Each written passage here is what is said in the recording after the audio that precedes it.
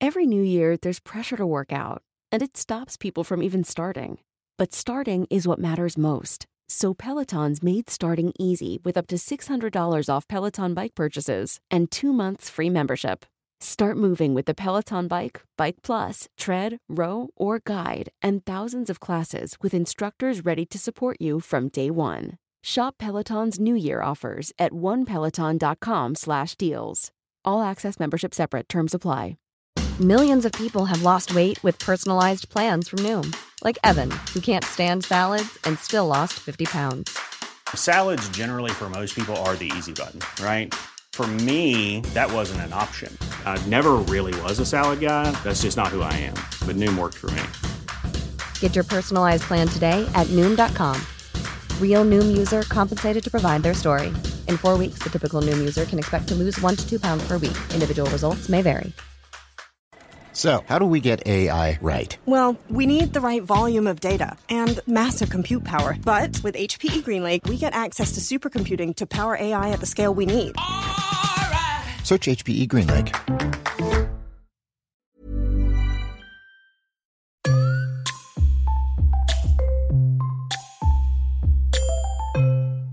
The Secret Library podcast is made possible with the support of our generous Patreon community.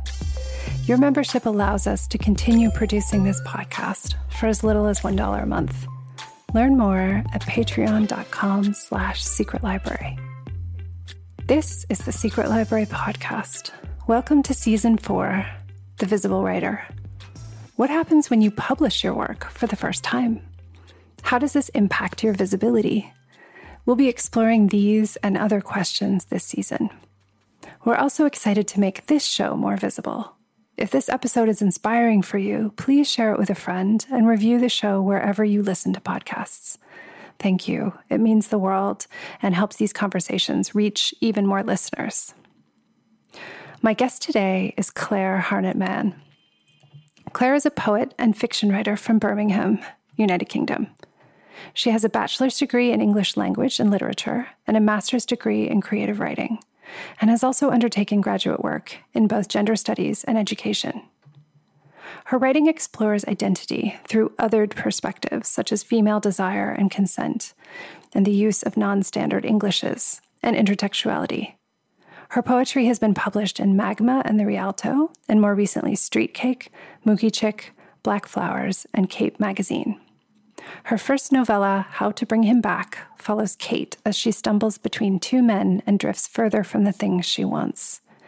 Set in a seedier side of 90s Birmingham, this darkly lovable story about desire and consent is upcoming in October 2021 from Fly on the Wall Press as part of their short season. Claire is also a teacher of English and literacy working with refugee and migrant communities. It's my absolute delight to have Claire Harnett-Mann on the show this week because her writing is beautiful, for one thing, and because it's such a joy to have someone in that very special space between getting the book deal, yet before the moment when it comes out. And we've had so many successful authors on the show who have published many, many, many books. But I know that those listening are not necessarily at the point of having published 5, 10, 15 books, that this is more likely to be the moment that you relate to. And so I wanted to have Claire on to hear about her thought process and the choice of publisher, which was quite conscious on her part, and share some of that magic with you. I know you're going to love Claire, and I'm happy to share this conversation with you.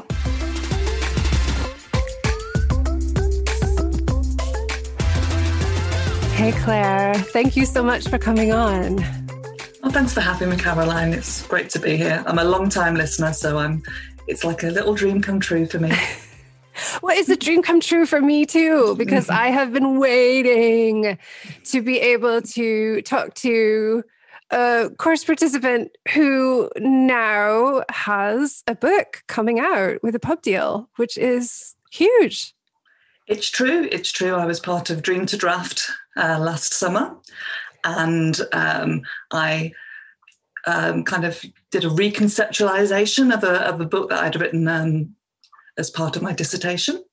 And I went with that and sent it out. I think it'd gone out 3 times before, and I re-looked at it with you and sent it out, and then it got accepted. It's in so a kind of like awesome. a month timeline. So, yeah. Amazing.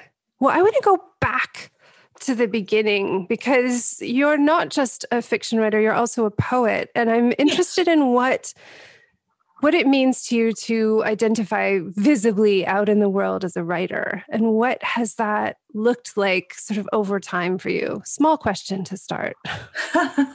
Yes. Well, when you say about what it's like to be visible as a writer, as a poet and a fiction writer, I'm thinking of a tagline that I've been working with recently, which is poet, fabulist, hag.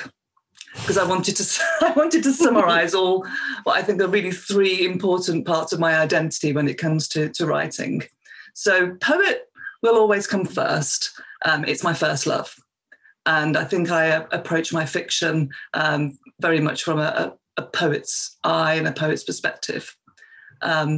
Fabulous, then, I think is just a bit more exciting than a fiction writer. It's I'm very interested in archetypes and just the whole yarn spinning element of fiction writing. So fabulous, I think, sounds a bit more exciting. And then hag, there's always a spiritual element for me. Writing is really part of my spiritual practice. So I need for it to be seen as that. And the reclamation aspect of hag as a woman in her mid-40s. As we record this, it's actually going to be my birthday tomorrow. So I'm about to hit the mid-40 mark at 45. So I'm not scared of the word hag. I want to claim it in all its power and magic, and I want people to see that. Oh, that's so good. It's so good. I think that part of the power I always see with poets is even down at a granular level, the sort of control, awareness, and relationship with individual words, even choosing fabulous instead of fiction writer, I love, because one of the best things about being a writer is that if we don't like a word, we can just pick another one. Yes, that's that's true. We've got all these words at our hands, and why just go for the ones that everybody else is going to go for? Make it a nuance to really describe what we want it to say.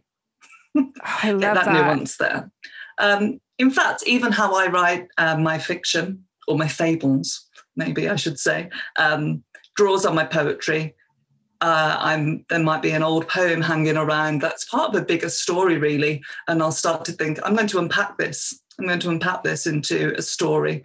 It could be 6 months old, the poem. It could be more. It could be 10 years old at this rate. I mean, it could be 25 years old. I look like a new writer emerging in some ways onto Twitter and into publication. I've been around on Instagram a little bit longer, but really there's everything underneath the surface. There's been a writing life for 25 years underneath there. And so, I use poems as seeds and kernels for my fables and my fiction. I think that's such an important point, because there is this point when things become visible, and that can be for a number of reasons. It could be because we've decided to put something out. It could be because things that have been out for a long time are suddenly snatched up and people start sharing them. But often the point of visibility is rarely the point when things started happening. There's all of this work that's happened under the surface. So you started writing poetry for many years, and then I'm really interested in the moment you decided to get the master's and what the thinking was, because there's so many thoughts both ways on doing higher education as a writer, and I want to know what your thought process was for that. Yeah. So a few years, so I did a master's at the Open University starting 2000, and I can't think if it's 2017 or 18 now, but very recently. And about a few years prior to that, I just trained with my teaching degree. And I felt like my teaching degree, this is a more steady source of income. And this is what I've wanted to do for a while, but with family commitments, it didn't really fit in. So I was going for the professional teaching career. And after that was completed and I was in a role and in place as a teacher working part-time, it's like, well, if I can do this for the that professional part, what about this dream I've had for a long time of really taking my writing seriously, turning up for it in the same way that I'm turning up for myself as a teacher. And then there was a decision to make between whether I would major in poetry or fiction. Now, as I said previously, I feel like poetry is my first love, and that's the heart that leads me. So I went for what I felt was my weaker strand. Wasn't that I didn't think that there was anything to be taught for me for poetry, but and there was a poetry element to it. But I just felt that there was this little knack or something to writing fiction that I'd missed, and I found out the knack to it was turning up to it and taking it seriously.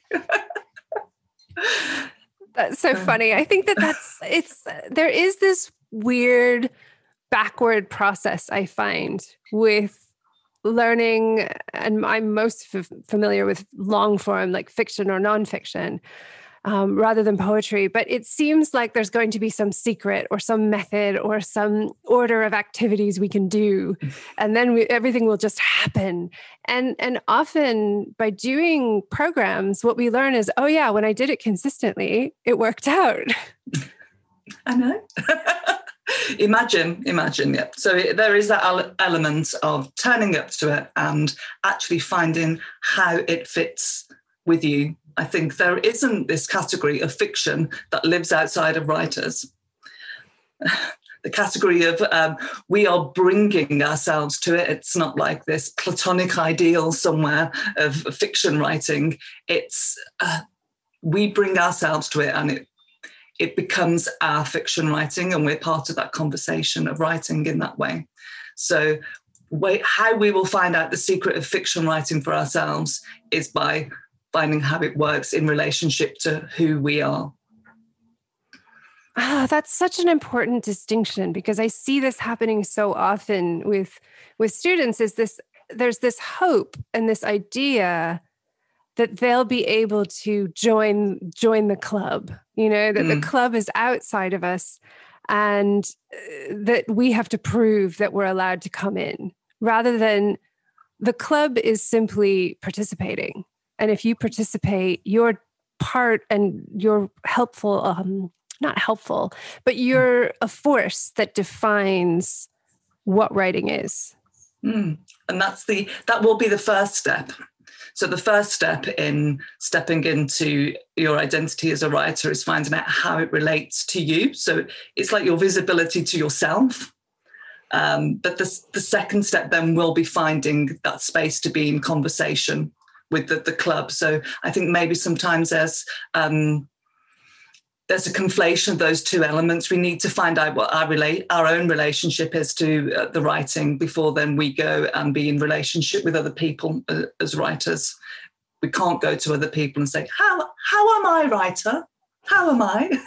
We need to have that conversation with ourselves. But then there will be that next step of the arena, visibility, the conversation with other writers, for our own platform, I guess. I mean, platform's a pretty showy word for a Pisces. If we have a platform, we can pass the mic to other people as well. I mean, but yeah. I think that's, because there is the internal conversation. And I think we often think that something like education or courses or teachers can bestow, what we need in that arena. But it is often us choosing and taking it on. But then there are these other conversations where one is talking to other writers, and then the other one is talking to non-writers. Yes. About what we do. And I find those two things so different. How is that for you? Okay, so I think about that in relationship building. So meeting and speaking with other writers. I mean, I love workshops, open mics, courses such as Dream to Draft, as we spoke about, Caroline, and being with writers who are at the same stage as you in their thinking and in their process. But then through other social media platforms like Instagram that I've been using for maybe 6-7 years, conversations with other creatives who aren't necessarily writers, because it's not just writers who like to read writing as well. And what we bring into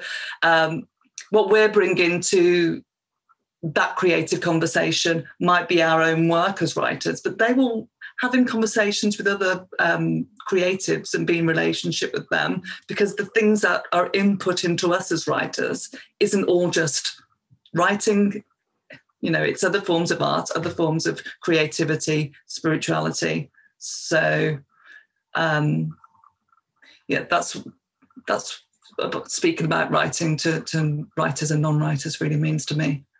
Yeah, we have to have the definition for ourselves before we're ready to put it out there and to sort of take up space in a way and to say, oh, here I am, this is what I'm doing. I mean, I must say it is a lot easier, or it's a lot easier for me, because I can only speak for myself rather than the wider experience. That moment that you can put in your bio link that you have something forthcoming, and then you think, there is a little bit of there is a little bit of validation there in that. But I had to have the relationship to writing and defining myself as writer before that, where it felt more precarious. And now it does feel a little bit more on solid ground with a book forthcoming. But yeah, you have to enter into that relationship to the word writer first with yourself. Absolutely. Well, I'm interested in that process as well, because you worked on the book in the masters and then redefined it and sent it out, and it was quickly accepted, which is really wonderful to hear. I think we often hear of very long, agonizing stories, so I always love hearing a different one. But I'm interested in how you came into relationship with this press, what the choice was there, because I know you've spoken a little bit about really consciously directing towards a particular type of press, and I'm interested in hearing about that as well. Well, I'm being published with Fly on the Wall Press, who are an indie press. So it's the process may seem a little quicker because I haven't gone through agents. This is an unsolicited work sent out. Well, it's kind of solicited in the sense that there are submission windows. And I think the process of finding Fly on the Wall is through wide reading in indie presses of myself, looking about who people are published by. That even starts with the thing that we are told that we should never do, like the aesthetic, judging a book by its cover, but it does say a little bit about something if you like the look of something. Thankfully, with Fly on the Press, they are more than just some very pretty book covers as well. Their tagline is that they're a publisher with conscience. So, for instance, Isabel Kenyon, who is the editor-in-chief there, she has just published an anthology of writing from street children globally. So she's given platform to all sorts of voices that wouldn't normally be heard. And that's really a publisher that I want to be involved in, one who are really thinking about who they're publishing and giving space to people. I mean, I've not really heard of a kind of anthology like that before, and it's really ambitious. So yeah. That's great. And so I think this comes to another layer of thinking about how we make not just ourselves as writers, but also how putting our writing out in the world can be a way to share our values and what's meaningful to us. And that can go as far as which particular publisher you go with and many, many layers beyond. Yeah, and that's part of that conversation at the beginning that you can have with yourself about defining yourself as a writer, because you'll need to think about where your writing is going to be placed. And your visibility there is, knowing who you're sharing a space with, knowing when it's time to give platform to other people, asking with the publishers that you're going to be working with, who else they're giving a voice to. Is it the same old? With the same old tick boxes, or are they giving voice to some exciting people that need to be heard? Yeah, I think this also is looking at where publishing is today, and we've seen a lot of unfairness and discrepancies given voice to over, in particular, the last year, as we're all inside thinking about things, spending a lot of time with books and looking at how the pandemic has impacted people unequally. All of that has played out. And I think that we have two layers. It's like, okay, the stories that are told are the ones that are made visible. And then how can we be a part of a conversation that includes more people, even as we ourselves want to be included and share our work as well? That's definitely a dichotomy that I do struggle with a lot, between the fact that I do want to be heard. And it's a sense of, why do you want to be heard? What are you bringing to this that's different? Are you just feeding in to the old stories and old paradigms? The old way of even things being told? So there is the content of your work and also the way that it's being told. So something needs to be innovative there. We're not in a position now. I'm not in a position now, reclaim my eye, that I want to be upholding old structures that have gone before, that are only given platforms to particular voices, ones that have been who have been to the right universities and on the right creative writing courses. I mean, going back to speak about my master's in creative writing, here in the UK, I was able to do that through the Open University and borrow money to be able to do that. So it was accessible for me.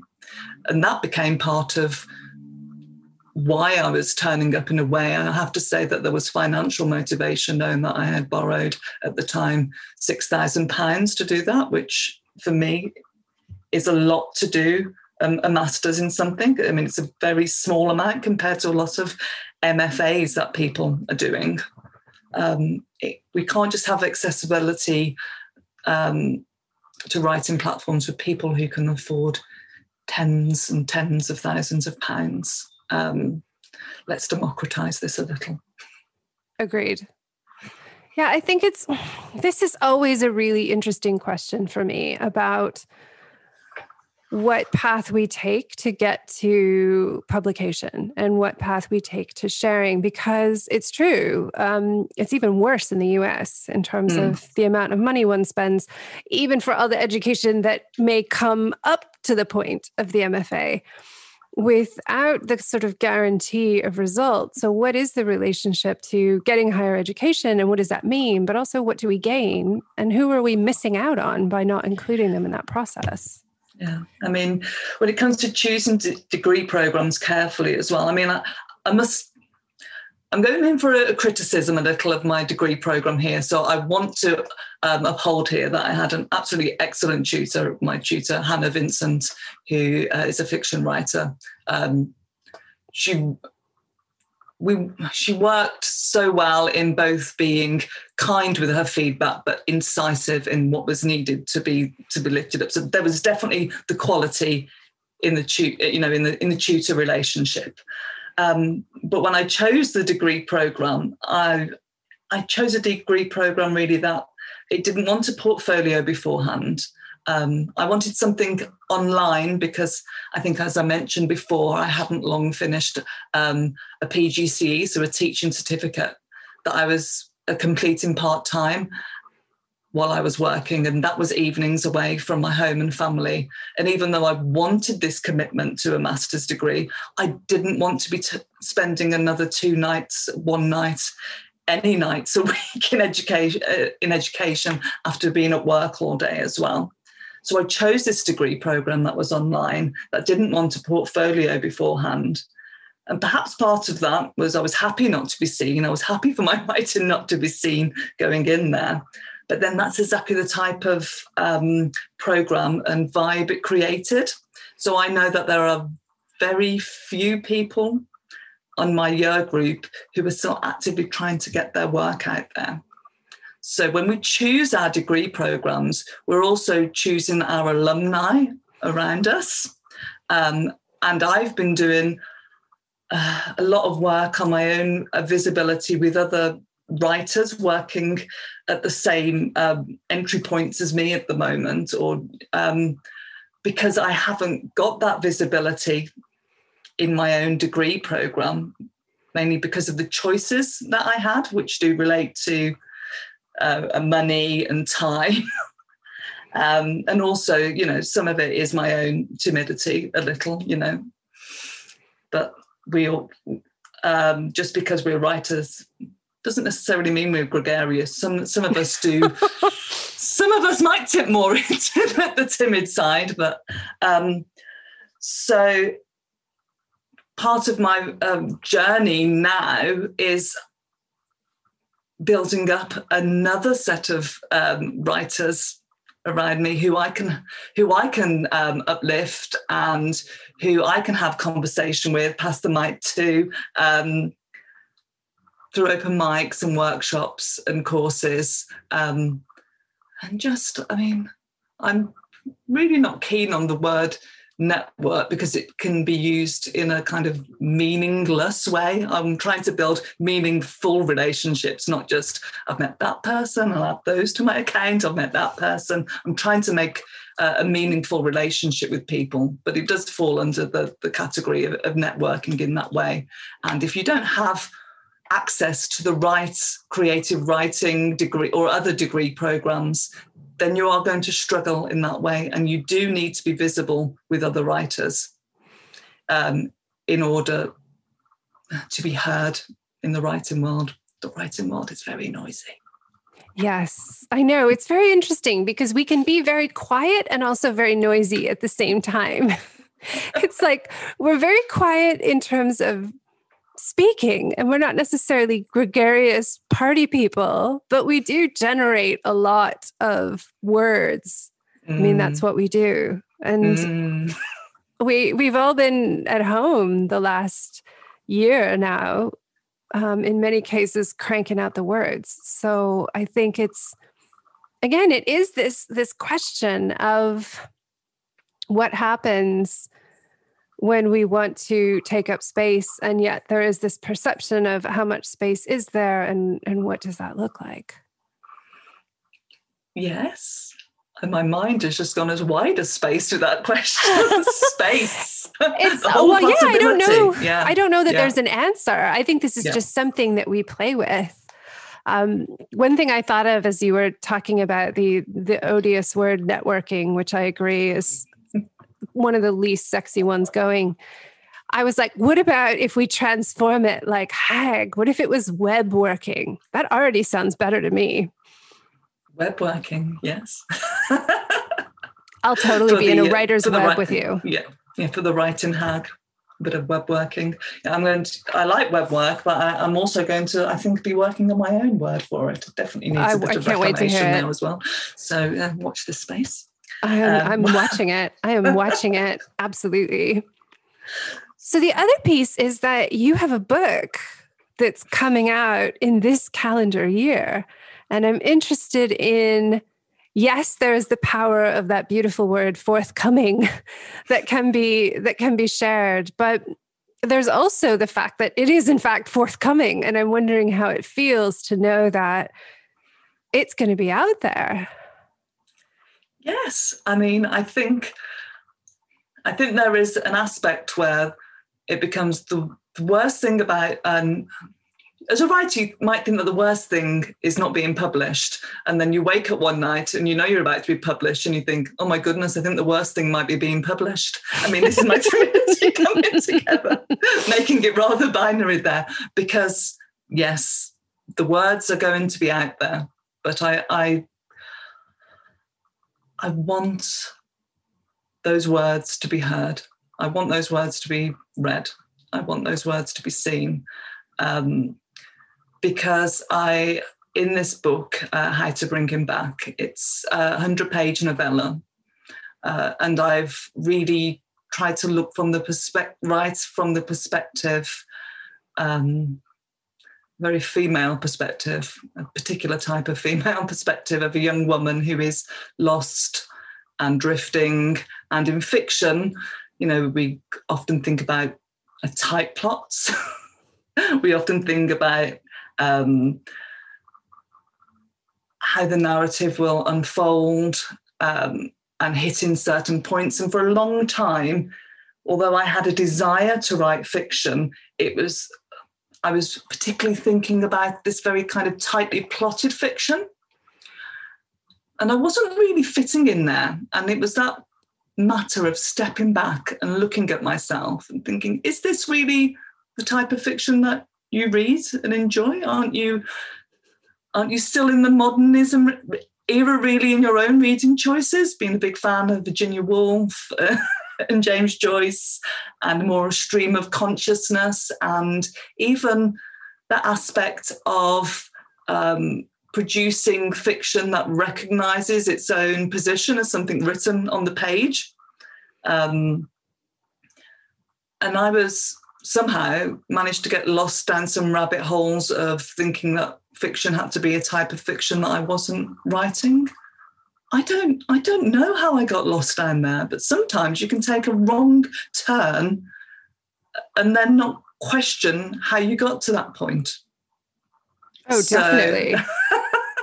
And then you think, oh, hold on, I've got a bit of unraveling to get here. So being in close relationship with my own writing, my own identity as a writer, helped remind me what I liked as a reader and what I felt needed producing. I mean, speaking of visibility and being a little apprehensive for things to be seen in the world, I do have to say that in just 100 short pages, my book does contain 55 instances of the word fuck. I mean, I'm so cleanly and nicely spoken here now. So older relatives, I'll be trying to steer those away from it. I don't think that... But I really wanted to get into how the character I had created spoke and would interact. And she just emerged, and she really wasn't very cleanly spoken. She wasn't just the nicest person. We don't have to write about nice women, do we? No, I think it's better if we don't, but it does. It does. Oh, I so relate to this, so relate to it so much, because one of the most terrifying things about writing The Voyeur, the serial novel I'm working on now, and sending out like moments after I write it every week, is that I cannot tell you why, but like a gaggle of older female relatives are reading it. And I am aware of this every week. It's like extended family. And there's like, there's some BDSM in this thing. And I warned everybody. I was like, but I'm just like, oh my God, they're going to read it. And they keep reading it and sending this really amazing feedback. But there's something so strange about, in some ways, I find it more intimidating for familiar people to me to read it rather than total strangers. Yes. And I think this is part of the reason why we'll be web working, to make sure that there are people who are strangers to be able to read it there. Yes, I mean, a big thing about writing this particular story was that I felt that a lot of, this sounds a little depressing, but let's come from an honest place. A lot of sex in books was written from an idealistic place. And I just wanted to write about muddled desire, about not really knowing what is wanted, how muddled consent can be. Consent is a big theme in there. My book is now historically set, because 1990s apparently is a long time ago.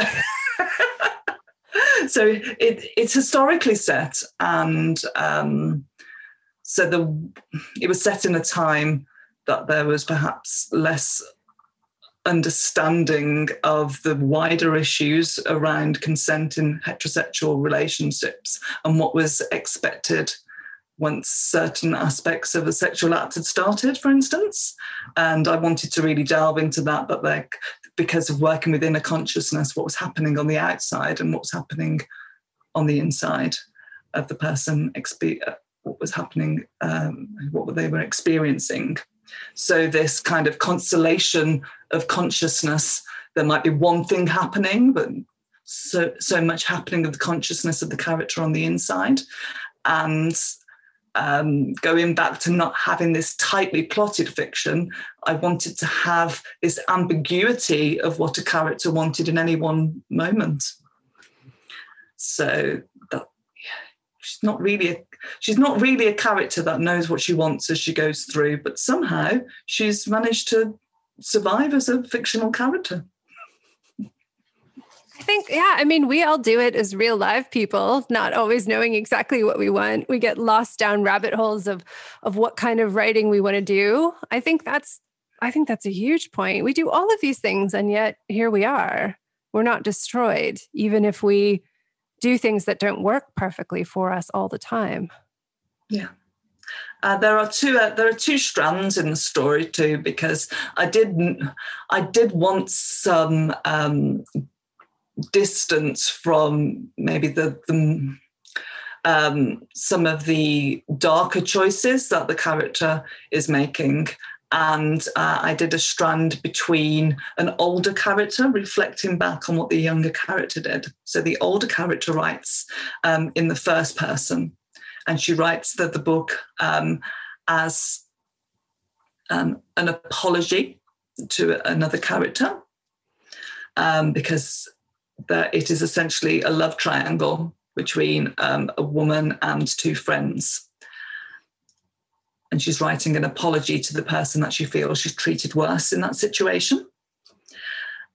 And then the 90s strand is written in the third person, given a distance between. So that also draws attention to the fact that it is a fiction being created. But I like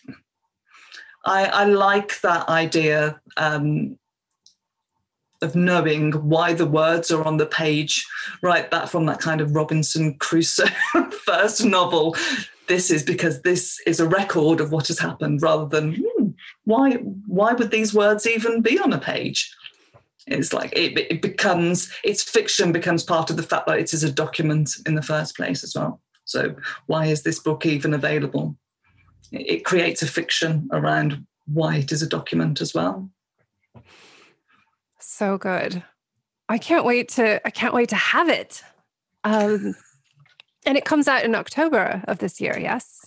Yes, so it's part of a series of 6 shorts. So Isabel at Fly on the Wall has chosen 6 fictional shorts that range between 30 pages, and mine's the longest, I think, at 100 pages, version on novella size, that she has chosen because she thinks they're all politically engaged. So the first one is out already, and it's by David Hartley, and it's called Pigskin.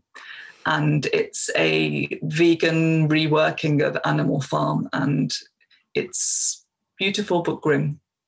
That's out and that's available already, and that's been nice being able to be part of a launch for the first time with 5 other writers. So it feels like we're part of a group. So the way that has been launched and just conceived together, as well as these short fictions that work together, that's something really fun and interesting. I think that Isabel's doing there. That's really nice. It's like you get a cohort to experience it with. Mm. Yeah, it's so part of your web. Yes, I'll have to let them know. We're part of Isabel's web. Yeah, just so you know, we're in the web. Yes. So it's available as a subscription as well, for all 6 books. So it being just popping along after every 2 months, having a politically engaged short fiction popping through your door, or they can be bought separately as well. So it's nice to be able to uplift and promote the other writers around there. That's actually such a nice way to do it, because it's so common when you have a book out that, yes, there are people and other writers who've had the same experience, and you feel like, yes, you can talk to each other about it, but to have your own book promote someone else's book automatically and vice versa is really beautiful. Yeah, I agree. So kudos to Isabel there. I think she's working in a visionary space at the moment for what publishing can do. Amazing. You need to speak with her. I'm picking up what you're putting down. I'm picking it up. It's been such a joy to have you, Claire. I could, of course, talk with you all day, but wonderful to hear part of your journey into putting your work out. I'm so thrilled that we get to have it soon.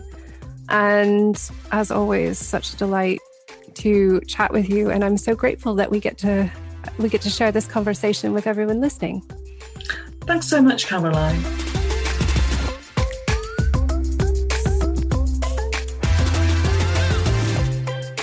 Thank you so much for listening to the Secret Library podcast. We hope you've enjoyed this week's show. You can keep the conversation going by leaving a comment in the show notes at secretlibrarypodcast.com, or visit us on Facebook at facebook.com/secretlibrarypodcast. You can also connect directly with me on Twitter or Instagram, where I'm Caro Donahue. That's at CaroDonahue. I look forward to chatting with you there. See you next week. Until then, happy writing.